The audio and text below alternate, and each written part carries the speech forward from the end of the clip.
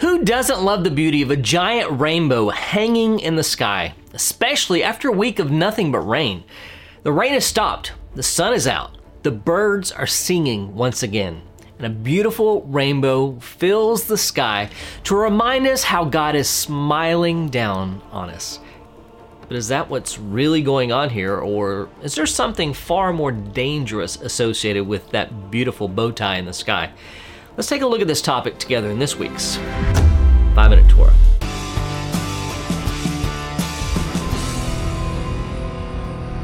Now for a brief overview of this week's Torah reading.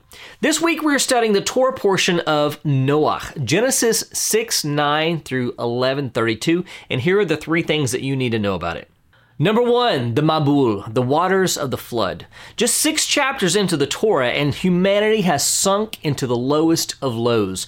So much so that God wants to wipe the slate clean and start over with a single family. So he chooses Noah and his family for that task. He let Noah know of his plan to destroy the world through a flood and told him to make a teva, an ark, to preserve the lives of him and his family members as well as the animal kingdom.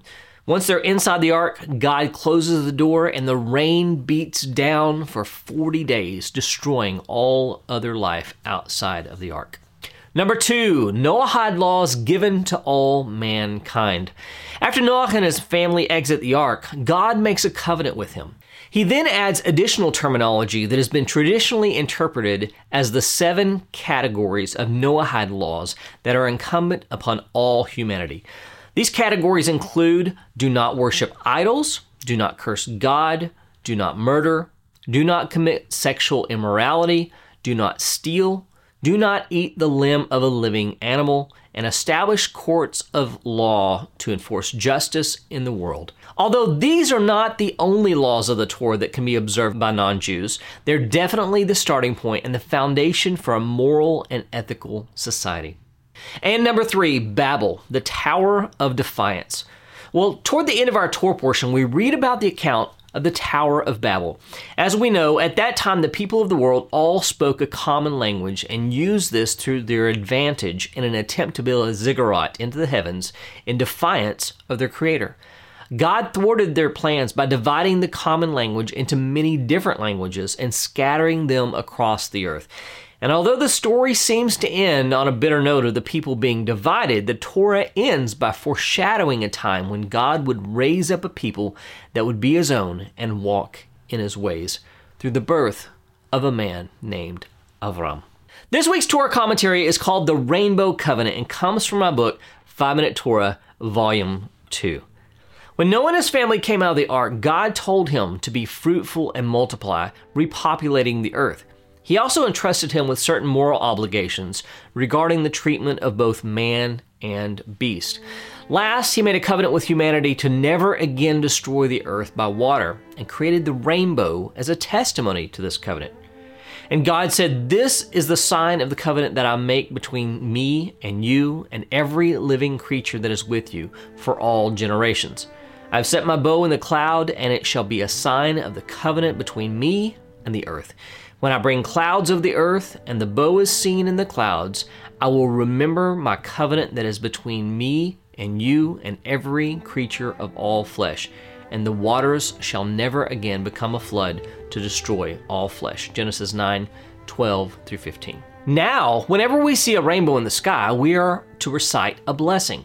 "Blessed are you, O Lord our God, King of the universe, who remembers the covenant, who is faithful to his covenant, and who stands by his word." Whenever we see this sign of the covenant, we're reminded of God's promise to never destroy the world through water. And because of this, many people are excited when they see a rainbow. They view it as a sign of God's favor and blessing.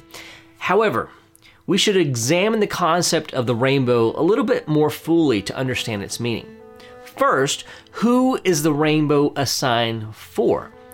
Is it a sign for us or for God? Genesis 19 verses 14 and 15 says, "When I bring clouds over the earth and the bow is seen in the clouds, I will remember my covenant." God says, "I will remember my covenant." In other words, God created the rainbow to be a kind of buffer between himself and humanity to not release his entire anger upon the earth in the same manner as in the days of Noah. Our sages understood this and said that the appearance of the rainbow is a sign of a wicked generation.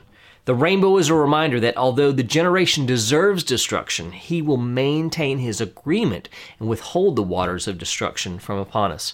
According to one source, 2 generations did not ever see the sign of the rainbow because of their righteousness.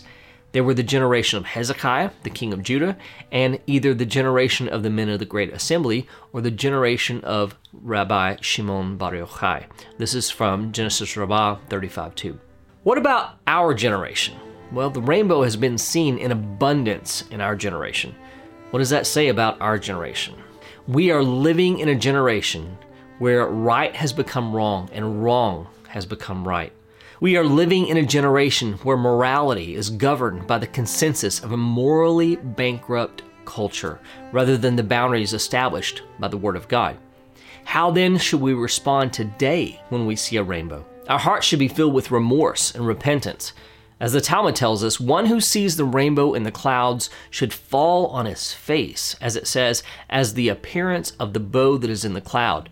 And when I saw it, I fell upon my face, from Ezekiel chapter 1, verse 28. This is a reminder of the good news that Yeshua taught us. He was continually preaching, repent, for the kingdom of heaven is at hand. His good news was that through repentance, the kingdom could become a reality in our lifetime. What does this mean? What does it mean to repent? Well, the formula for true repentance is found in a very familiar passage. If my people who are called by my name humble themselves and pray and seek my face and turn from their wicked ways, then I will hear from heaven and will forgive their sin and heal their land. 2 Chronicles 7:14. Whether or not we see a rainbow, let us continually take up the task of true repentance in hopes that not only will our God continue to be merciful to this generation, but also that his kingdom will be established in our lifetime. Well, before I close this out, I would like to mention something. First, please continue to pray and support Israel in any way you are able. She needs all the help she can get. Related to this, God willing, I intend on publishing a video in the near future dispelling the anti-Semitic rhetoric that many people are perpetuating about Israel, Jews, the Talmud, and even addressing misunderstandings of key passages within the New Testament that are often used to justify anti-Semitism.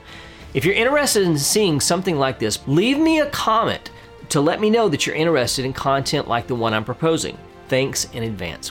That's all for now. I'll see you soon with another Messianic insight into the eternal Torah of God. Blessings from Minute Torah.